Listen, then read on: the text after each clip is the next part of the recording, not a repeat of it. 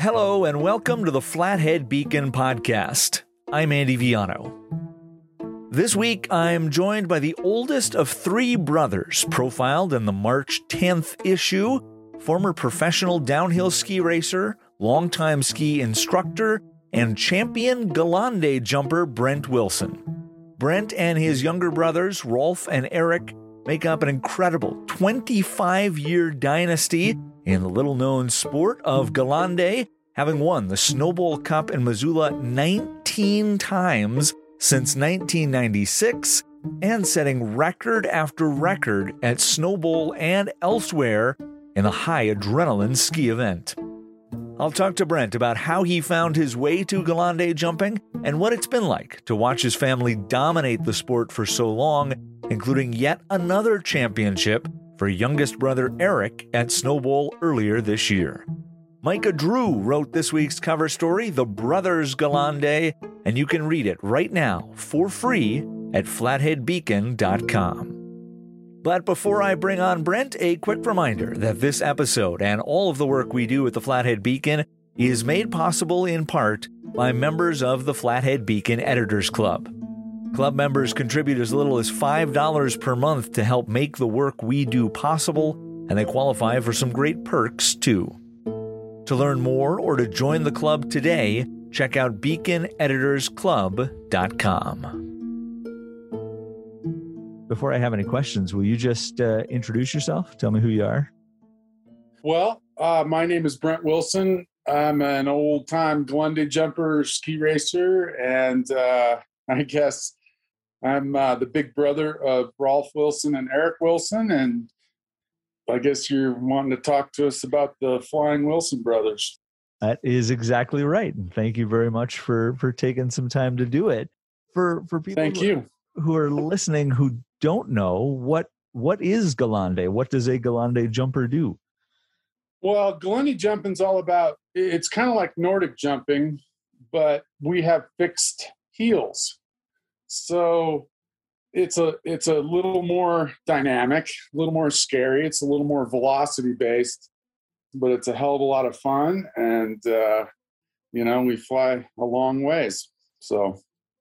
Well, let's go back a couple of years. You and your brothers grew up in Whitefish. I imagine, like most good Whitefish families, spending time on skis and up on the mountain. How did you get started as a skier? And I guess, can you walk me through how that eventually led you to Galande jumping? Well, do you want the short version or the long version? We got time. I can take the long version. Yeah. Okay. Well, me and my family, me and my mom and dad back then, we moved to Whitefish, in 1975, I believe. And, big ski community there. And so my dad and mom were avid skiers. So they got me into skiing, it was the thing to do. So, started out skiing 100 days a year as a little teeny tyke, and eventually, wanted to ski race. And so joined the big mountain ski team, and that really developed my ski racing skills. And eventually I met a ski coach at my first Junior Olympics by the name of Chris Lund. And we had a little informal Galande jump at Junior Olympics. And lo and behold, we didn't do very well in the alpine racing. We kind of sucked because that was my first JOs, and Northern Division wasn't particularly good that year. But, by God, we won the Galande jump first and second. And it was due to Chris Lund, and the kid that won the jump was Tommy Moe, and I ended up getting second. And so that's kind of where it started. I kept ski racing, through high school and into college, and became a ski coach, and kind of dropped jumping, for at least 10 years. And eventually became the director of Missoula Ski Education Foundation, which allowed me to schedule my other coaches and for me to finally take some time off got back on the horse, started jumping, and, I got second place in 94, I want to say, my first jump. And from then on, I was hooked, walked away with a bunch of money. And from there, the rest is kind of history. What was it, Brent, that hooked you? Why this, and why not continue with ski racing or something else? What did pull you in? Well, I kept ski racing and even did it professionally on the King of the Mountain tour. And, there was some kind of minor league professional ski jumps here and there that would have jackpots. And so we would travel around and make money on the weekends to try to help pay for college. And between that and ski jumping and ski juring, we always managed to make a little pocket money and enjoy, skiing and have a heck of a lot of fun. You talked, I think, very early in our conversation here about the adrenaline of Galande jumping. What are those? I guess what makes it maybe a little bit more dangerous, and why is that something that you were attracted to and wanted to do? Sure. Well, ski racers, especially downhillers, kind of have that insatiable tendency to go really fast and test the limits and seek the adrenaline a bit more than a lot of people. And being a downhiller, Galande jumping is kind of a natural extension of it, especially with jumps like snowball. You really have to be a great skier at snowball because, there's a turn on the in run. You got to jump off the pad. You got to fly between the rock and the judges. And then you got to land it way down the hill and then be safe in a crazy, crazy transition, make a turn out of it.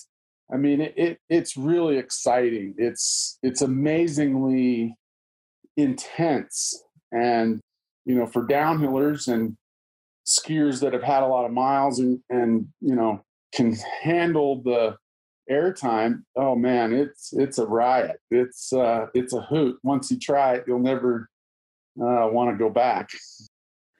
You talked a couple of times about snowball in particular. What is the significance of the Galande event that's held there every year?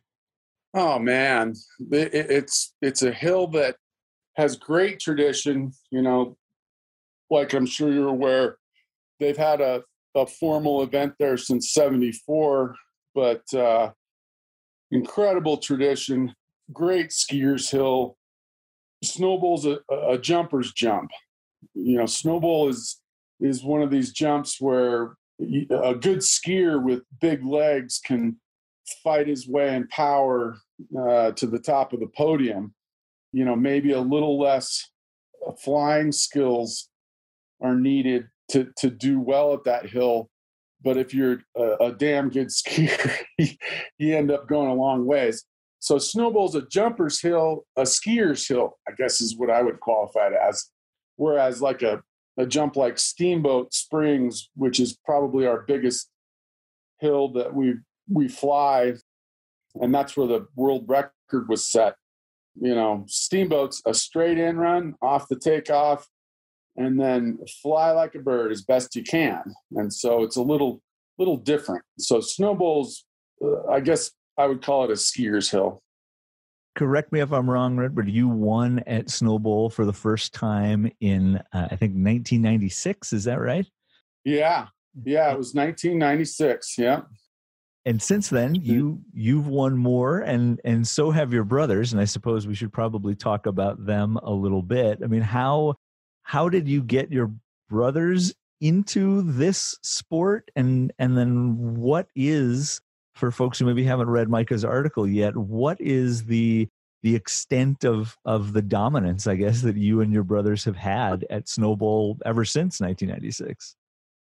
Just growing up at Big Mountain and having a great ski area that we could, get out 100 days a year and get miles and fly and learn. My brothers always were tagging along behind me as a racer.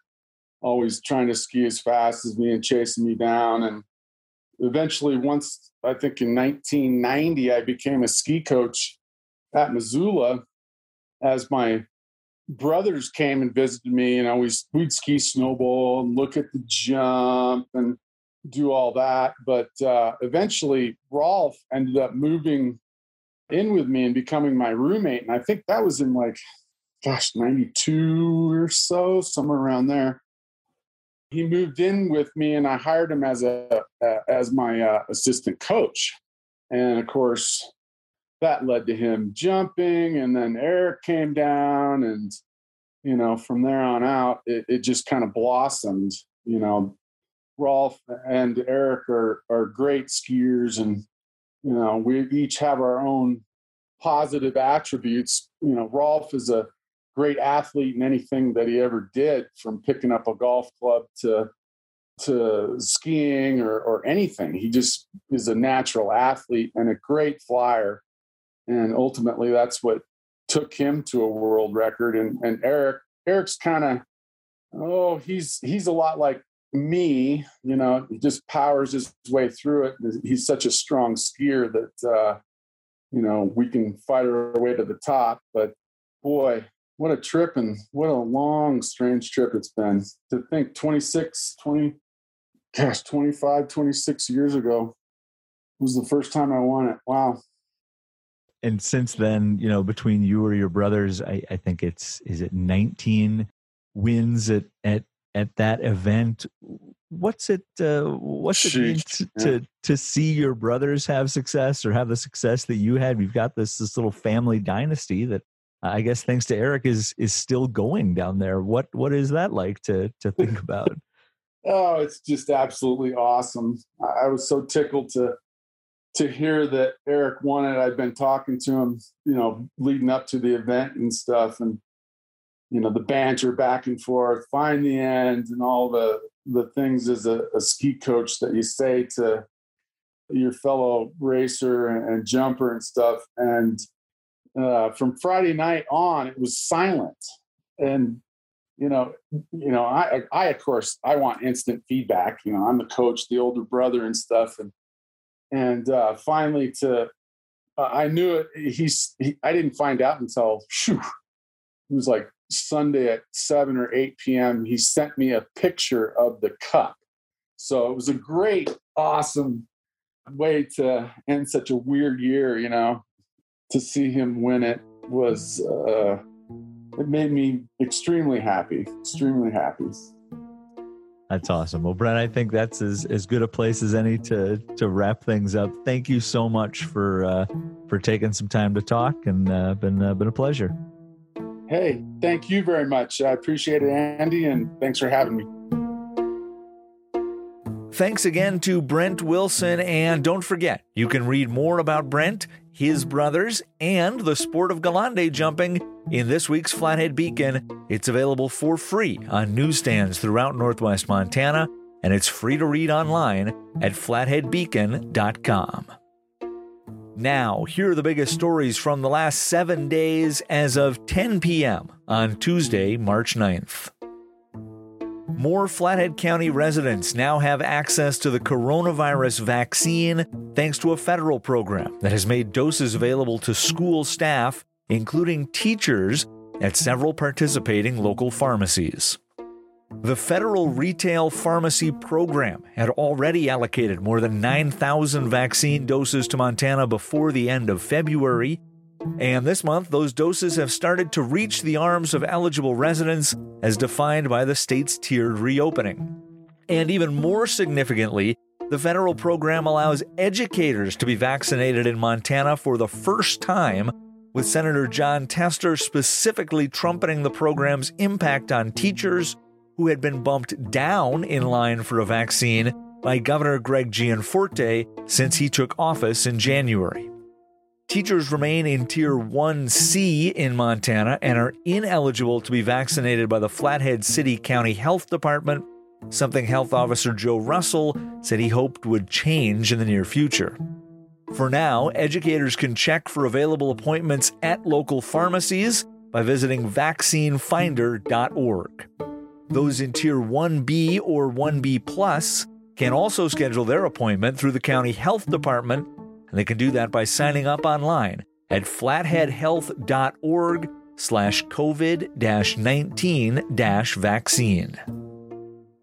In other news, the impending federal COVID-19 relief package, dubbed the American Rescue Plan, includes a provision that will restore daily passenger train service to Northwest Montana within 90 days. Service on the Amtrak route that runs through Montana's High Line and includes stops in Whitefish and West Glacier was cut to just 3 days a week last fall as the pandemic worsened. At the time, some rail observers worried the move could be the start of a permanent reduction of service, but Senator Tester, who included the provision and voted to pass the American Rescue Plan out of the U.S. Senate, said restoring daily service had been one of his, quote, top priorities since the cuts were made. The provision also calls for Amtrak to recall employees it had furloughed last year.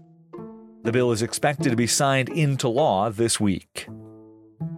In other news, the Kalispell Chamber of Commerce said it will no longer sponsor a handful of annual parades in town, something it said it had to do in light of the financial hardships of the COVID-19 pandemic.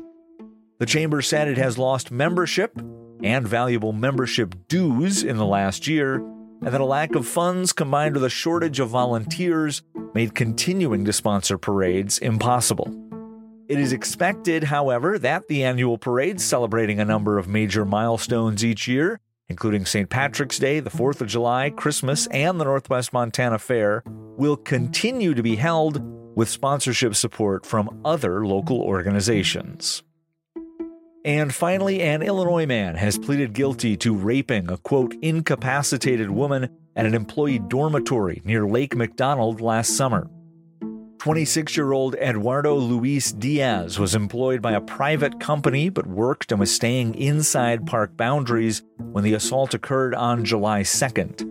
Diaz was initially charged with 2 felonies, but reached a plea agreement with prosecutors in which he admitted to the attack in exchange for one of those counts being dropped. Diaz will return to U.S. District Court in Missoula on June 24th for sentencing. That's our show for this week. Remember, you can read more about all of these stories and catch the latest breaking news for free on our newly redesigned website, flatheadbeacon.com. Until next week, thanks for listening.